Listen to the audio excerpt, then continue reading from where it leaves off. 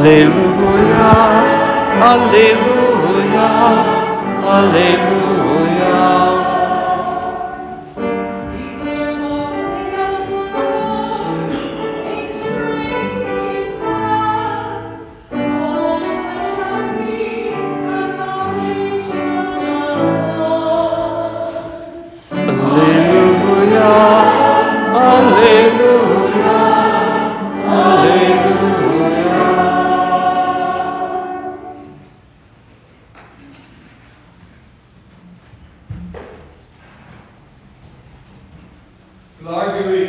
And with your spirit.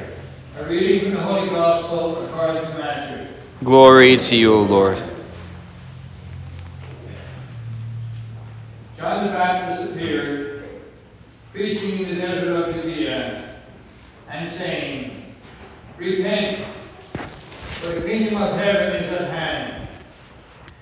It was of him that the prophet Isaiah had spoken when he said, A voice of one crying out in the desert, Prepare the way of the Lord, make straight his paths. John wore clothing made of camel's hair and had a leather belt around his waist. His food was locusts and wild honey. At that time, Jerusalem, all Judea, and the whole region around the Jordan were going out to him and were being baptized by him in the Jordan River as they acknowledged their sins. When he saw many of the Pharisees and Sadducees coming to his baptism, he said to them, You brood of vipers, who warned you to flee from the coming wrath? Produce good fruit as evidence of your repentance, and do not presume to say to yourselves, We have Abraham as our father. For I tell you, God can raise up children to Abraham from these stones. Even now, the axe lies at the root of the trees. Therefore, every tree that does not bear good fruit will be cut down and thrown into the fire.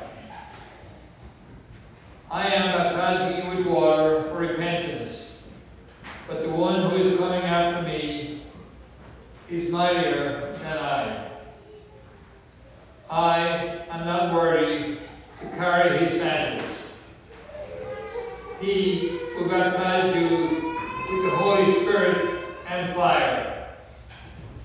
His winnowing fan is in his hand. He will clear his threshing floor and gather his wheat into his barn. But the chaff he will burn with unquenchable fire. The Gospel of the Lord. Praise to you, Lord Jesus Christ.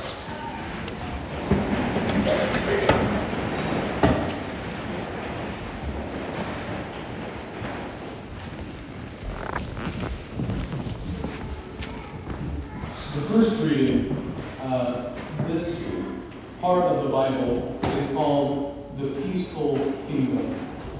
The kingdom that is to come. And it sounds very nice. The leopard shall lay with the kid, and the lion shall graze with the oxen, and the adder's lair will be harmless for the child to play in the snake's den, right? It sounds very lovely. And then we get to John the Baptist, who says, Repent and believe in the gospel. There is a baptism of fire coming upon you, right? We think to ourselves, where is all this coming from? But in Isaiah, we're missing the broader context in today's reading. Because this reading, the promise, the direct promise of the Messiah in the Gospel of Isaiah, comes immediately after Isaiah prophesies that the empire of Assyria is going to mop the floor with Israel in the coming war between the two. And so the empire of Assyria around 700 BC was the big kid on the playground of those days, and as you know from 5th grade social studies class, that whoever controlled the Fertile Crescent between the Tigris and the Euphrates in Mesopotamia basically controlled the known world,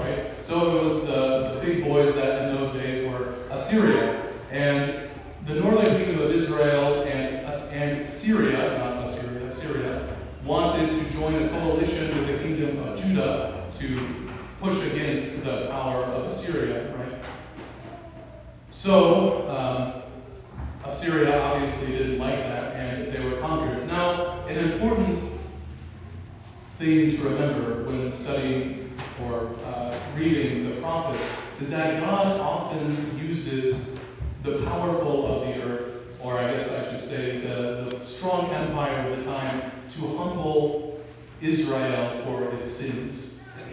And we read all about those sins actually in our 7-week homily series on social justice, right? We heard a lot of the prophets talking about the sins of the powerful in Israel, right? Taking advantage of the weak, the poor, the widows and the orphans, right?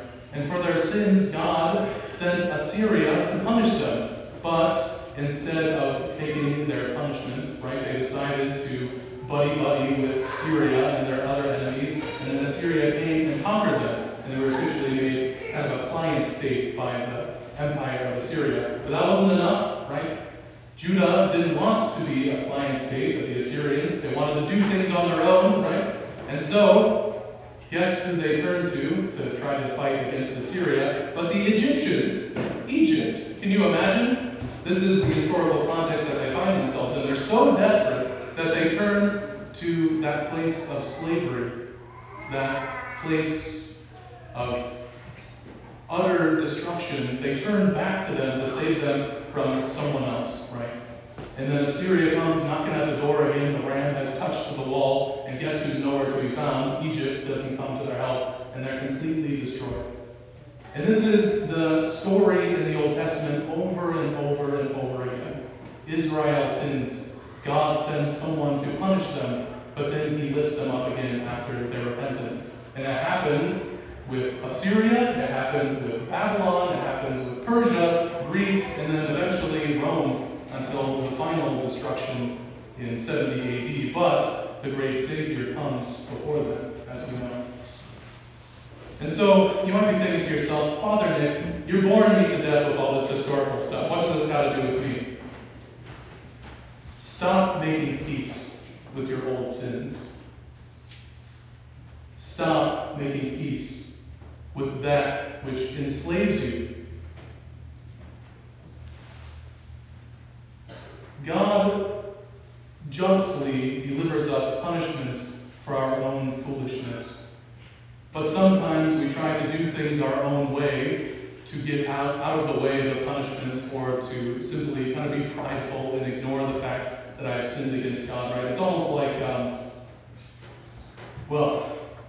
through our own sins, oftentimes, the one that we sin against, we tend to resent that person. So in our sinfulness, we tend to resent God. We say, God, why do all these bad things happen to me? Or why is my life not going in the direction that I want? But we fail to recognize that a lot of the time, the evil that happens in our life is a direct consequence of what we have sown in our own lives by our own wickedness and our own sinfulness. But if we were to turn to God humbly, then he would lift us up. Kind of like when a child, like me, when I was a child, built a snow ramp in the middle of winter, and then I used a cheap snowboard to do tricks, or built a plywood ramp and used my razor scooter to jump over it, right? And my mom says, I don't know, that seems kind of like a bad idea. I'm like, Mom, what do you know? I'm going to go be one of the cool kids and jump the ramp. And then inevitably, I use the razor scooter, jump the ramp, skid my knee, and then the very first thing I do is, Mom! I scraped my knee, I need your help, right? And kids are innocent, right? As soon as they mess up real bad and hurt themselves, they go immediately to their parents. And their parents welcome them back, and even though they're crying, their mom's like, it's going to be okay, right? But if the child was prideful, if he didn't want to come to his parents to say that he was sorry, then you're darn right the parent will have to tell them that they were being dumb, right? And so we come to John the Baptist. John the Baptist, who preaches a baptism of repentance for the forgiveness of sins.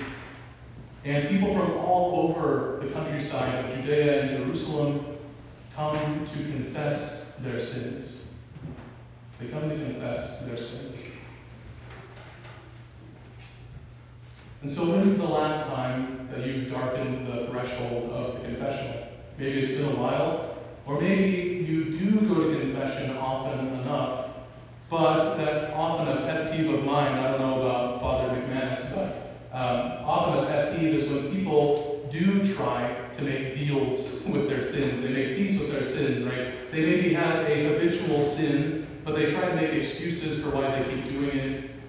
Maybe they had a real bad sin in the past, but they give this big long story as to why they did it, instead of just simply, humbly confessing their sin, number and time. They want to make every excuse in the book. And I think Father PJ knows that when that happens, when people make excuses, then we tend to be harsher on those types of people instead. Otherwise, if someone came in and humbly confessed their sins and was hard on themselves, he will also say that it's often our job to lift them up. We make excuses for them so that they can grow in the life of grace, right? To actually show them where God's hand is actually working in their life and to give them some hope, right? But it's the prideful that God lowers.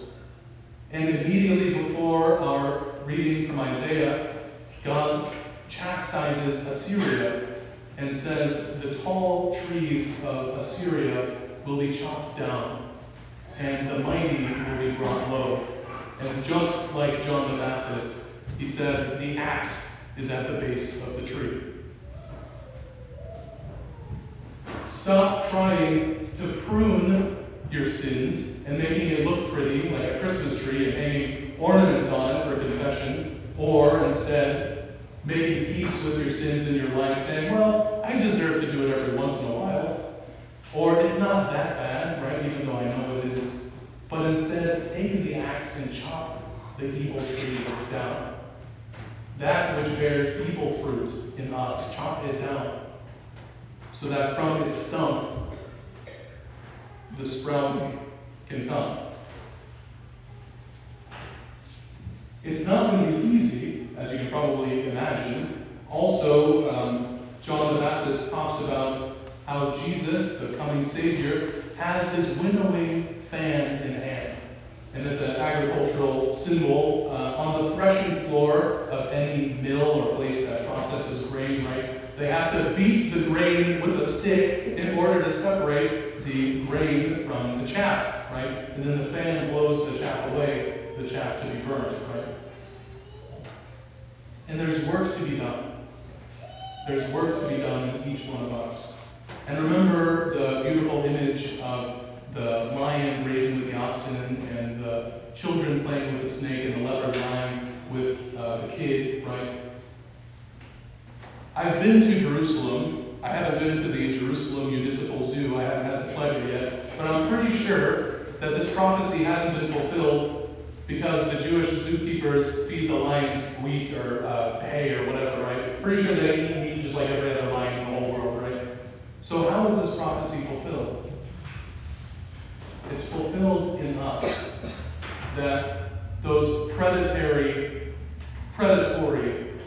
parts of us that are inclined to sin will lay and make peace with the parts of us that want to go over to the side of the Lord.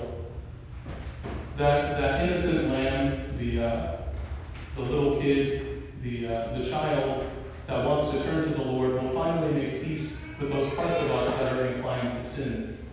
And this Advent gives us an opportunity to do just that, but the work needs to be done. And so the axe lays at the root of the tree. He has his winnowing fan in hand. And the opportunity is there for us to do something about it. And so what are we going to do about it?